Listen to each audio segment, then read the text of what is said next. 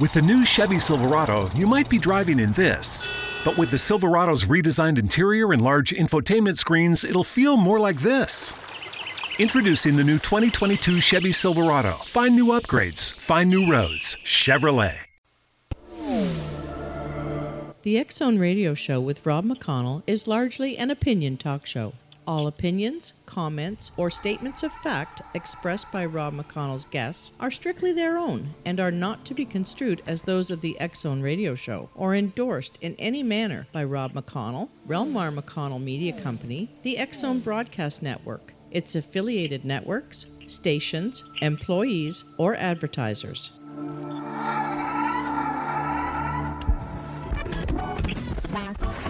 All Hit Radio.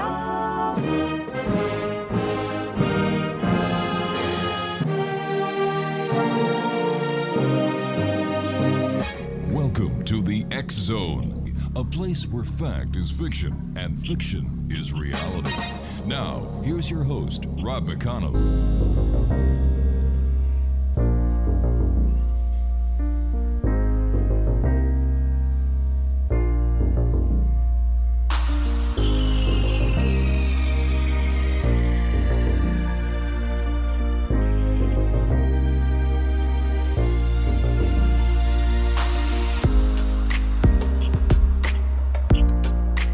And good evening, one and all, and welcome back to the X Zone. I am Rob McConnell, and for the next 4 hours, I'm your host and your guide as together we cross the time-space continuum to this place that I call the X Zone.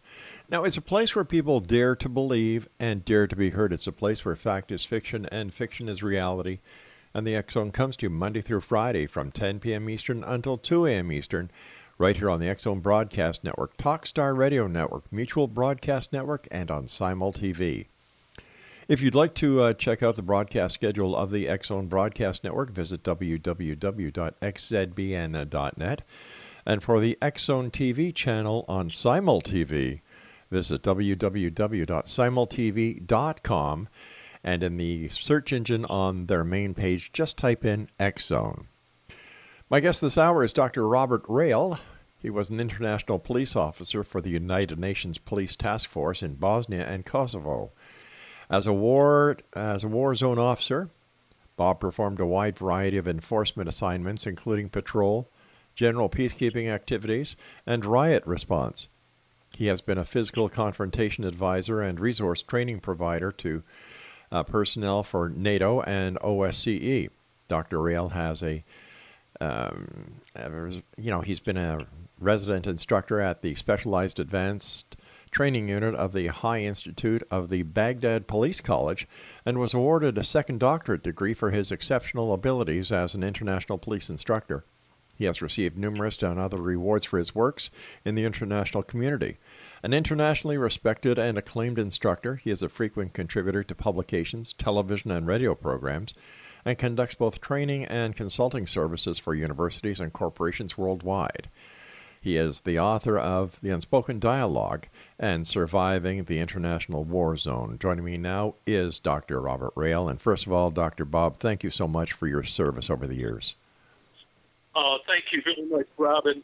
Thank you very much for having me on your show. It's great to listen to. Oh, thank you, sir. You and I talked a couple of years ago, and it seems that since the last time you and I talked, there still seems to be so much turmoil in the world. And how does this affect international policing? Well, it puts a tremendous restraint on the policing because they're dealing with what we would call cross cultures. So in other words, one day an officer is stopping someone from their jurisdiction, their area, and the next minute it's somebody coming in from another country. Yeah. That's invading or just walking across the border, and also attacking and victimizing the people in their area of jurisdiction.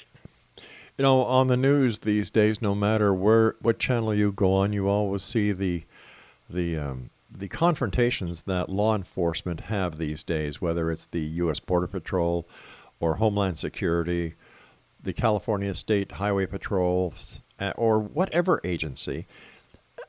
Growing up as a kid, Bob, I can never remember seeing so much focus being put on policing as it is today, and yet you and I both know that in the times of trouble, we're the first ones in and the last ones out. I think what we're looking at right now, to put it in most case scenarios, in most case situations, the politicians have chosen to use police, to berate police, to harass police, just to get votes, just so that they can serve another 2 years, 4 years, 6 years, whatever it's going to be. They consider them disposable human beings, and these are some of the greatest men and women in the world. Yes, sir, North, they are. south to the border and worldwide. Yes, sir, they certainly are. A problem I have with what is going on in the United States these days are these sanctuary cities and the total disrespect for other law enforcement agencies and the enforcement of federal laws that are being neglected by politicians. How does that work? Isn't the law the law? Well, right now what we're looking at is the law is not the law for special people. Wow. There are so many people, so many politicians, so many friends of politicians that are walking around that I really think they'd look much better wearing orange. I agree. I certainly do agree. And then just yesterday, the way a senator talked to a justice on the Supreme Court and the disrespect that is being shown to the judicial system as well as to the members of law enforcement who, like you and I both know, are the first responders in many circumstances on homeland territory. It's crazy. What I think these people should do, whether it is Senator Schumer or anyone else, is don the uniform. Spend a month in a cruiser. Actually see what goes on in the streets. And then, maybe, most likely, they would have a totally different view and a much greater respect for the law. There's a big difference between writing a law and enforcing that law. Oh, what you have said rings so true. They need to put their butt in a uniform. Yes, sir. And not to disgrace the uniform with them who should be wearing orange, but we need to put someone like Schumer and a couple of others and Pelosi. We need to put them in a uniform and have them just contact with people day in and day out for 1 week. And after 1 week, I don't think they'd last one shift. Yeah. But just to walk into a restaurant and have people look at you and know that they hate you. Now, there's a lot of great people in that restaurant, but there's always a couple in there that have the snide remark, the very questioning look, and what it would be for them to walk in and always have to sit with their back to the wall. Always be in a position where they could see where their food was cooked and prepared. Yeah. Always be in a situation knowing somebody could barge through the door and take a shot at them. That's right. Sitting in a booth or a chair where your weapon sight is covered. These are standard things. And the thing is, they weigh on the mind of the men and women in uniform that are listening right now. I know what it's like, and God love you. You'll stay safe out there and keep your mind safe and straight and strong. But I know what it's like, and you know what it's like, Rob, to, you're hungry, you want to take a break, but you have to really watch where you go now. That's right. It's so funny, Bob. This afternoon, my wife and I were going somewhere, and we stopped in at a local coffee shop. And as we pulled in, an officer got out of his cruiser, and he was just going in to get his coffee, and he picked up the radio, and the dispatcher said, "We just did a hang-up on a 911 call. The person did not answer back." The cop looks, and he says, as much as to say, "Well, there goes my coffee break." Got into his cruiser, turned the light bar on, and away he went. It's not only the fact when they wear the uniform, you know as well as I do, that the majority of police officers in Canada and the United States are never off duty. You're a cop 24/7, 365. You carry your shield, you carry your authority, you carry your weapon. You're there to serve and protect. And I really have to take my hat off to A&E. They've got a wonderful show on called Live PD. And what that does is it actually takes the viewer into the real world of policing to see what the police officers are up against and how they approach the situation and how the situation is turned around, not by the officer, but by the perpetrator. Oh, yes. Yeah.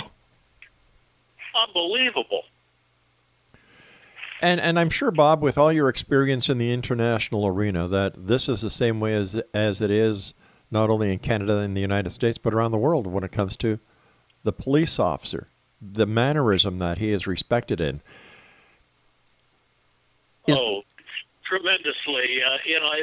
The problems that we have, we're dealing with different cultures in the police community. We're dealing with different languages, but we all wear a uniform, which distinguishes us as being the ones who sacrifice our lives and our safety for victims, because nothing is more important than a victim. And we risk so much in our personal lives. We risk civil suits. We risk being wounded and killed. And we risk even the relationships we have with our loved ones at home because of the stress and the aggravation that is constant. Bob, you and I have to take a break. Please stand by, sir. Exonation, my guest is Dr. Robert Rail. His website, theprofessionalsecurityofficer.com. And once again, Robert, thank you for your years of service.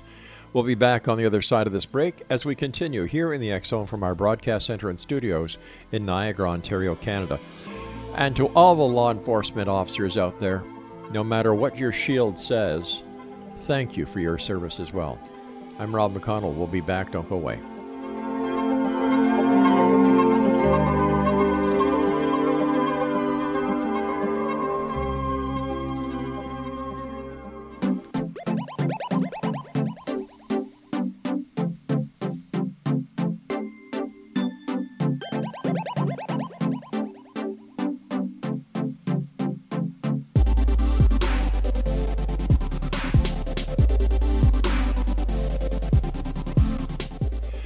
Welcome back, everyone. Dr. Robert Rail is our special guest. His website is theprofessionalsecurityofficer.com. Bob, in today's world, what are some of the signs of an impending attack that could help our listeners not only avoid being part of the attack, but contact law enforcement and say, hey, this isn't right? Well, there's a couple of different areas, but if you walk into a room and there's several people milling about the room, but there's one person who's avoiding eye contact with you, but they're looking through the side of their eye. They don't turn their head. Most people, when they see you, they turn their head and they look at you. Exactly. That's very honest. That's very open. Mm-hmm. But you have to really beware of the person who sits and looks at you through the side of their eye, and they don't turn their head. They don't position their head. This is a person who is trying to deceive. This is deception, and this is the first trigger. It's the first one. Another trigger that you should really look for is watch the hands.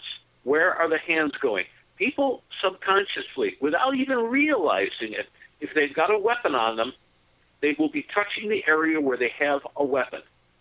And watch how the person drinks a glass of water off of a table, or watch how a person opens the door. Which hand do they use? The hand that they use is the same hand that's got to be within reach of a weapon.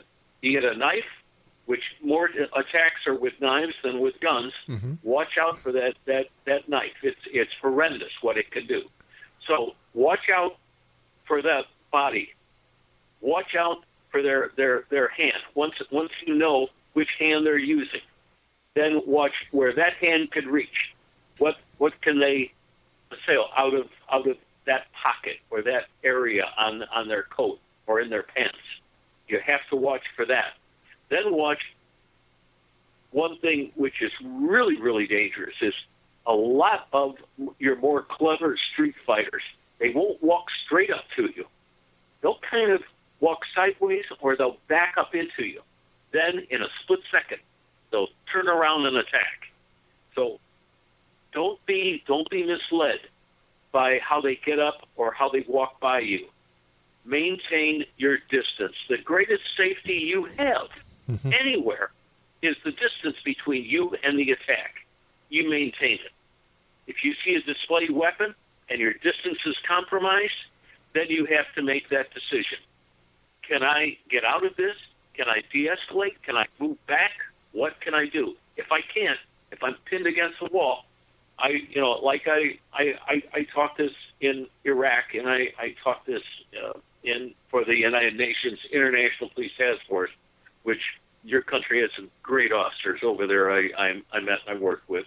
But you've got to make that decision. Are you going to do 3 warning shots, center body mass, or not? Exactly.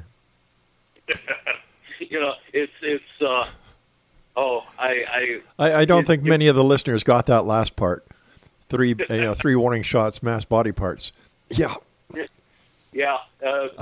You shoot when you just don't have any other recourse. Yeah. It's as simple as that. What else could I do?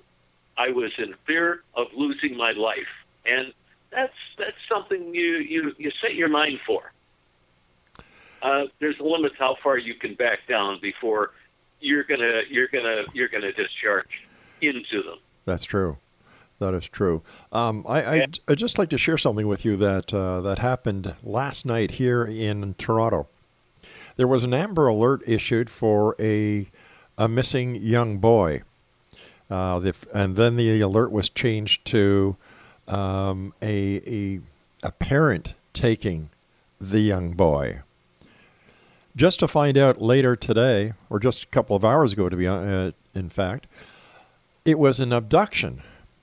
The child was abducted, by a group, by a gang, because the brother of the youngster owed the gang $4 million in drug money.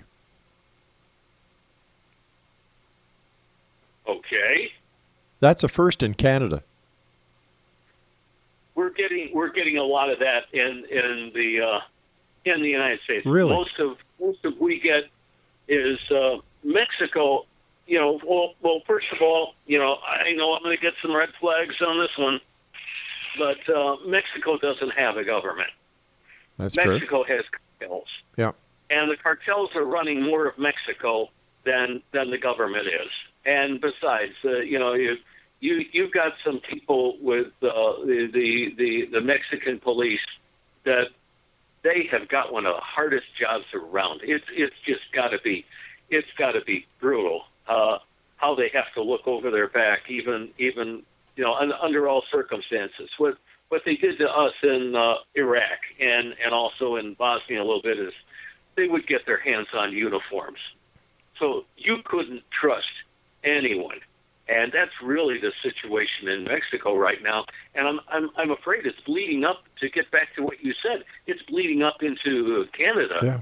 You've got MS-13 in Canada. That's right. I know from my contacts. Mm-hmm. And these people are just, I'm sorry, they are bastards. They are losers. They are not worth the skin they wear. They hurt so many people in so many horrendous ways that their presence shouldn't even be tolerated. It's horrendous what they do, and they do it to what you and I took an oath to protect, the victims. It's unbelievable. How have they been able to get away with what they're getting away with for so long without the government and agencies just clamping right down and showing them that you just can't get away with this?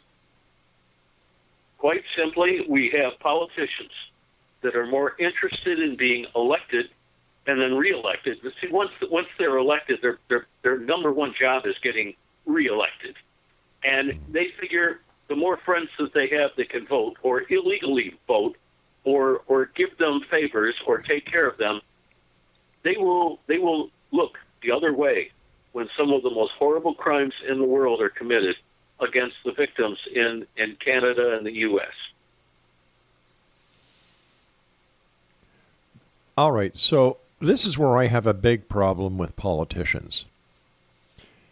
If they're not part of the solution, they're part of the problem. And if they're part of the problem, there should be a way that we get them out of power before the election period time is up, because a lot of damage can be done in those 4 years, those 2 years, or those 8 years. You know, it's amazing, but we really agree on that, Rob, to the highest level.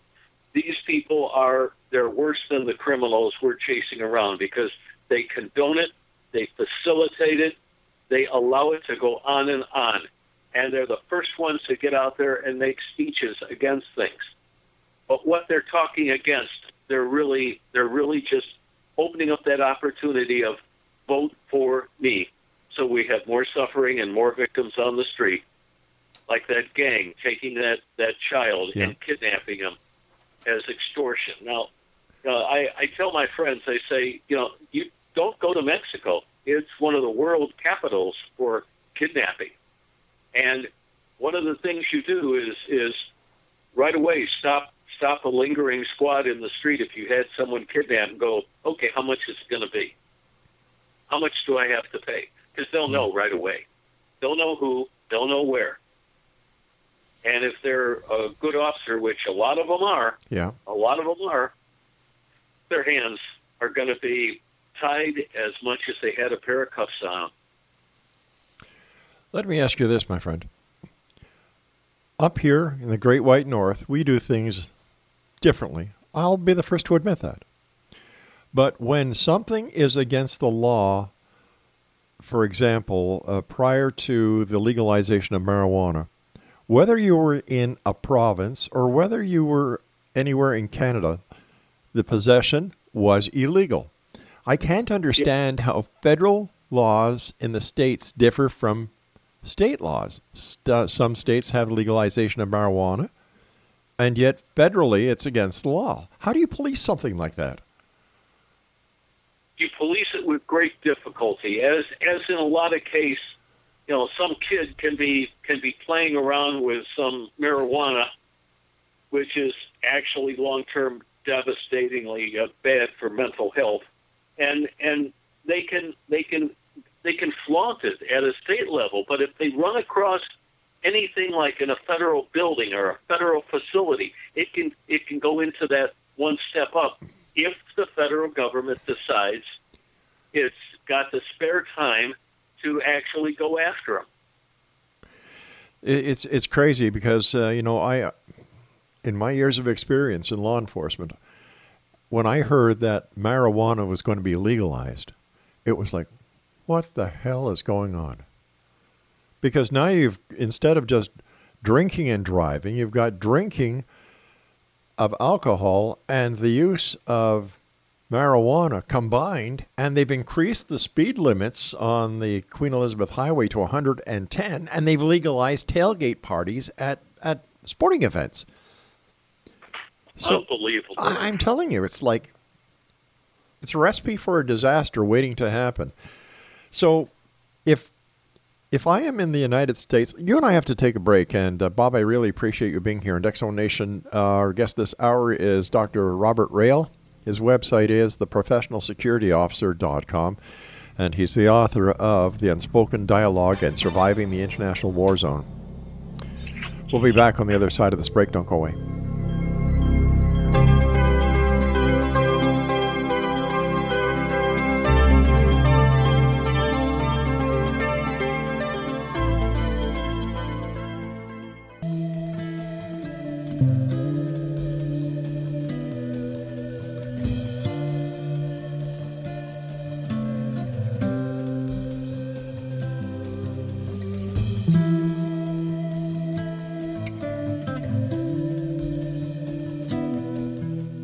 Dr. Robert Rail is my guest this hour, X-Zone Nation. He was an international police officer for the United Nations Police Task Force in Bosnia and Kosovo.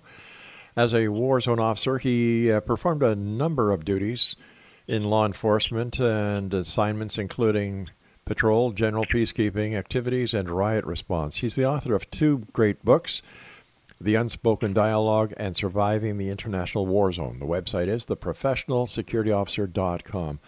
Bob, you and I were talking during the break, and you said something that I don't think anyone except those in law enforcement or those who are no longer in law enforcement understand, and that is everybody knows about the oath that police officers take. They never take an unoath. No, it never seems. You know, where you and I, we take an oath, and we're so proud that first day, and it carries through a career where we've got a great righteous pride in what we do for other people, but we never take an unoath. It's always with us. It's always in our mind. It's always in our heart. It's always thinking about the victims and always thinking about our brothers and sisters in uniform. Yeah. And unfortunately, we're losing more to them than we're losing to the thugs on the street by their own hand, by their own frustration and stress. And a lot of this stress, I would say the majority of the stress is caused by politicians. It's caused by I'd like to phrase it this way, if I may, Rob. Go right ahead. The criminals we elect, because they are not. Never leaves you, Bob. No, it doesn't. And it's so fast we can get into the swing of things without even realizing it. Yep. You know, I was just talking the other day to a good friend of mine. His name is Ray Bashirs, and Ray is the owner of Blue Shield Tactical Systems. They're just a top-notch training organization out of Texas, and everything is by police and for police. But the thing is, when I talk to Ray Bashirs, I'm talking to you, Rob. I'm talking to another officers, and we could just cut through things so quick and get to the pure truth, whether it's a program that Blue Shield Tactical Systems is doing, or whether it's another program. There's a lot of good programs and training organizations out there, but everything that we do, everything that we focus on, we want to make it so we can do it better for the victims that we run into. And when you talk about driving by a stop squad or an accident scene with your wife with a medical background, and you've got the enforcement background, that is just who she is and who you are, and it will be that way for your whole life. And thank you. Oh. Thank you to her, and thank you to you. I believe that if we're not part of the solution, we're part of the problem. And that's one thing policing taught me at a very early age. You're there to help. You're there to solve problems. You're not there to cause them. You don't ignore them. You don't stick your head in the sand. You're there to help. And if you're not there to help, get the hell out of policing. Yeah, exactly. You know how some officers, and this is going to ring with all of you officers listening to us, Rob and I, right now. You know that you've got some officers in your team that just jack people up and get them to go crazy and fight, and you got others that can walk into a situation and just throw ice on it and calm people down and work things out. That's just the way it is. Policing has changed so much. Like when I started, my patrol territory was 30 square miles, lone car. Yeah. That was it. Your backup? Well, let's see. It could be anywhere from 15 to 45 minutes away. You had to use your smarts. My uncle was a sergeant in St. Lambert. My other uncle was a lieutenant in the Vice Squad in Montreal. And they taught me to always treat the person on the other side of the badge as I would want to be treated if I was in their shoes. Yeah. And thank God, after all the years I was in, I went home every night, kissed my wife, kissed my children, was a proud member of the community. there were times when we would pick up well, not hitchhikers, but people who had nothing. Take them to the restaurant, buy them a hot dog, get them something to eat, for goodness sake. Or else you'd be given a warrant to execute for a $15 parking ticket. And if they didn't have the $15, you'd take them to jail for a week. Well, wait a minute. Hold on. The guy is a single dad. He's got 4 kids, and you're going to arrest him, put him in jail for a week for a $15 parking ticket? Well, why don't we see this? How much can you afford to pay us on a payment plan? Yeah, that's just too much. Yeah. All the officers out there listening to the show, Rob, how many times have we got our hands on a pizza or got our hands on some food, and then we'd be racing back somewhere, and we'd end up having to stop somebody and, okay, here's the pizza. Exactly. And nobody ever hears about that. Nobody hears the damn word. But what you said reminds me of a story.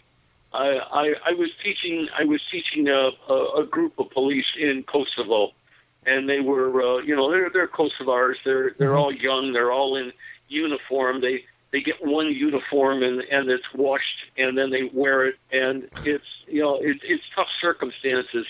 This was near the Golan Mountains in Kosovo, and I had this one young officer who's wearing a scarf around his neck.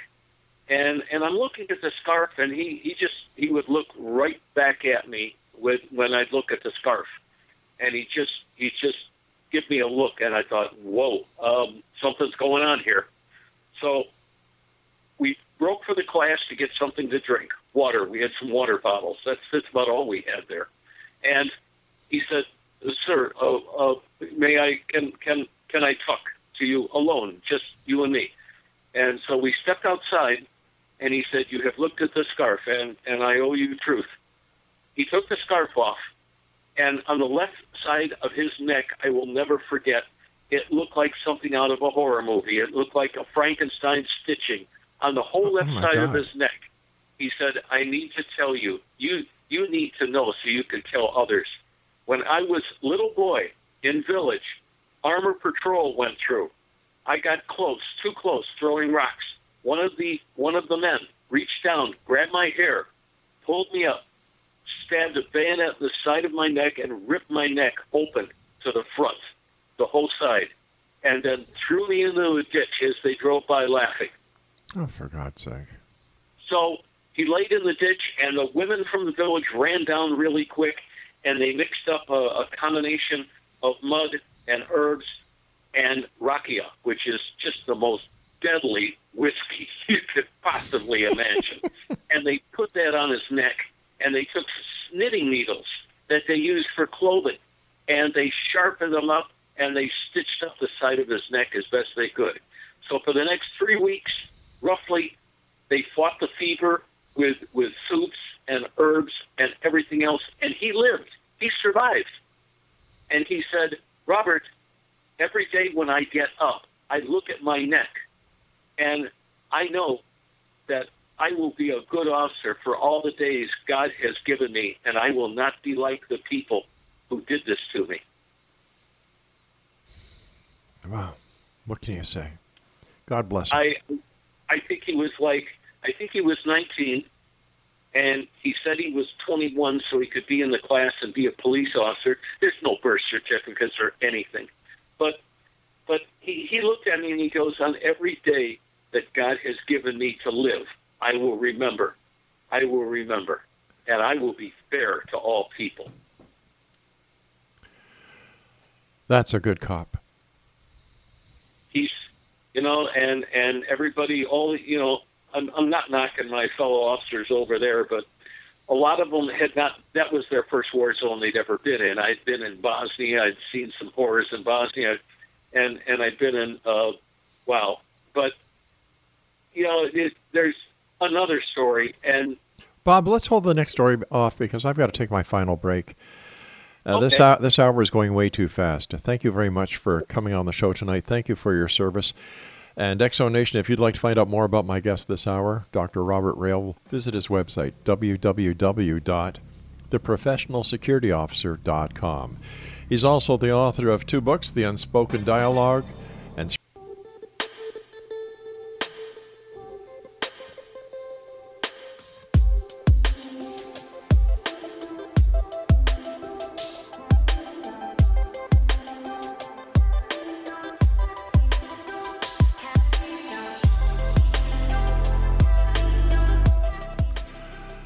Robert Rail is my special guest this hour, Exonation, a former international police officer for the United Nations Police Task Force in Bosnia and Kosovo.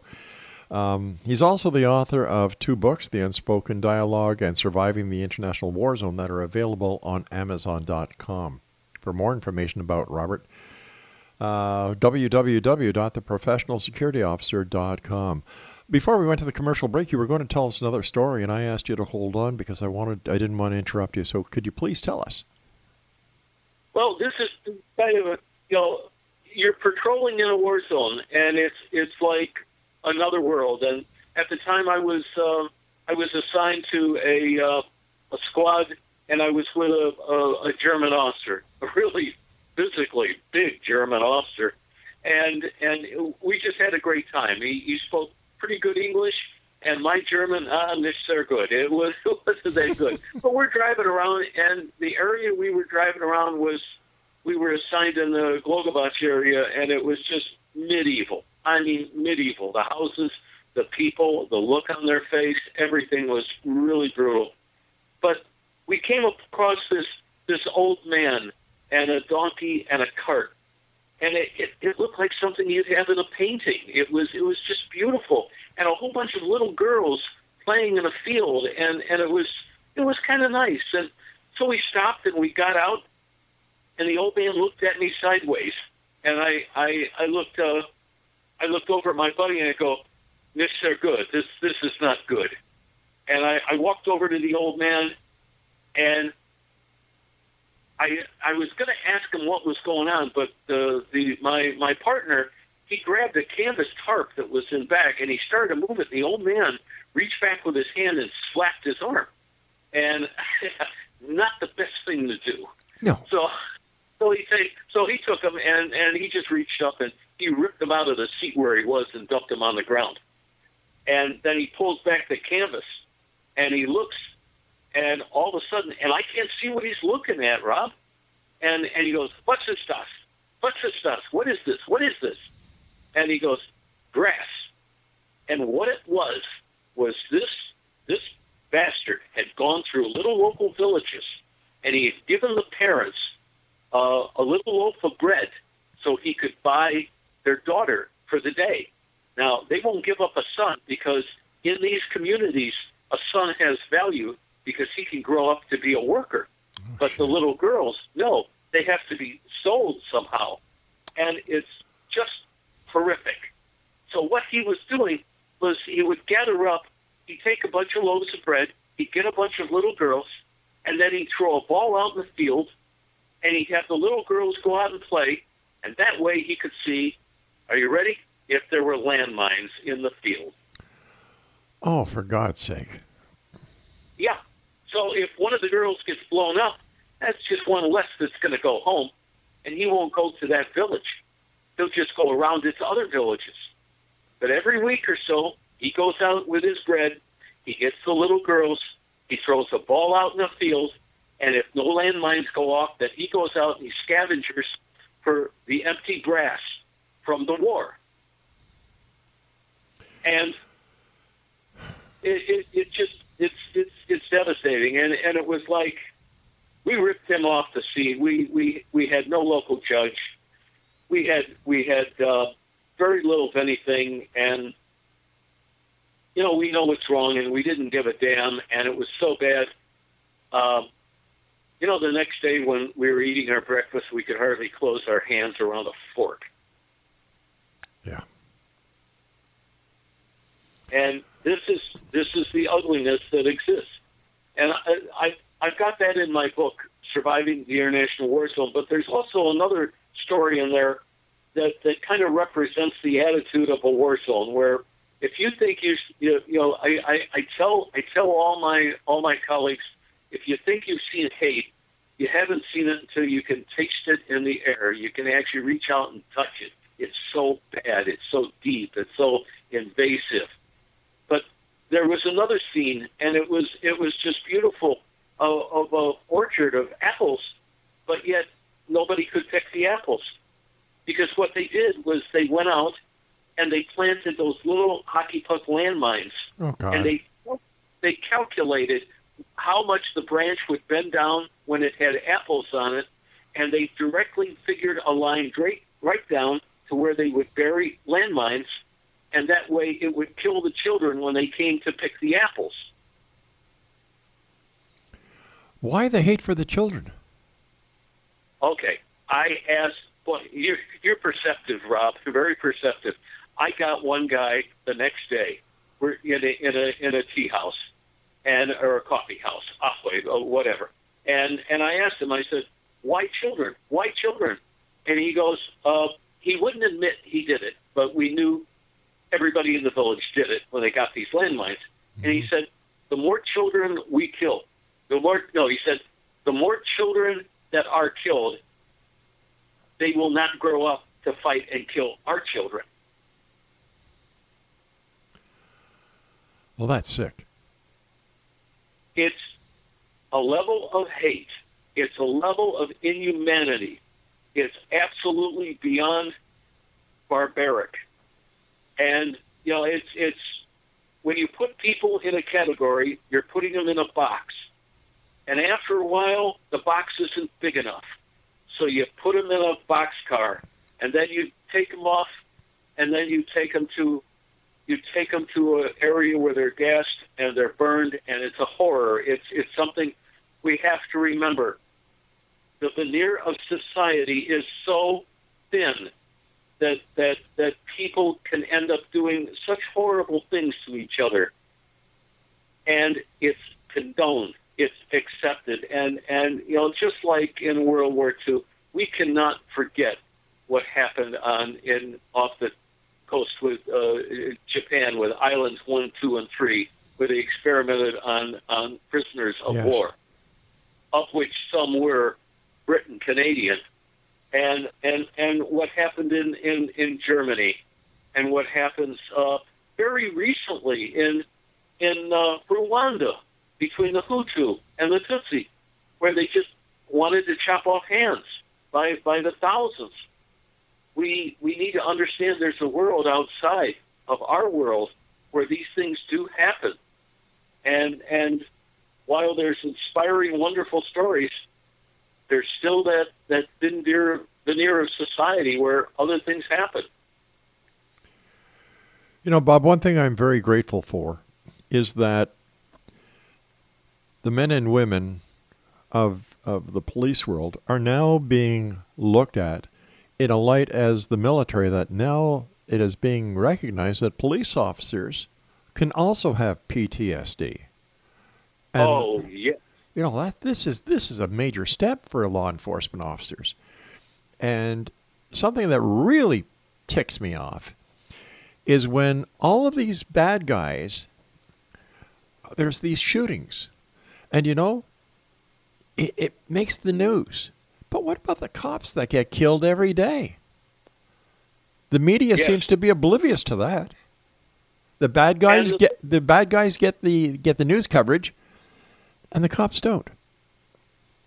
And what about all of our colleagues in uniform out there that are either sucker punched or stabbed, or beaten, or get into a resisting arrest situation where they rip tendons out of their spine, their knees, their shoulders, and they're going to have these injuries with them their whole life. Yeah. So they either leave the department or they struggle on the department with the injuries, and there's so much in the story of the uniform that it's not getting to the people because it's not interesting enough for a newspaper to print. It's horrendous. Well, I thank the good Lord that there are men and women out there who are doing their job, and I also thank the good Lord for the work that you do, Bob. Thank you once again for your service.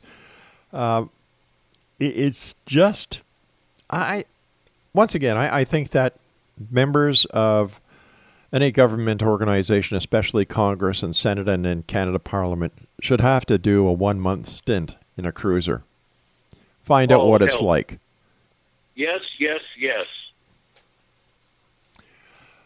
Robert, I'm sorry. We've got about 60 seconds left. Okay, very simply this.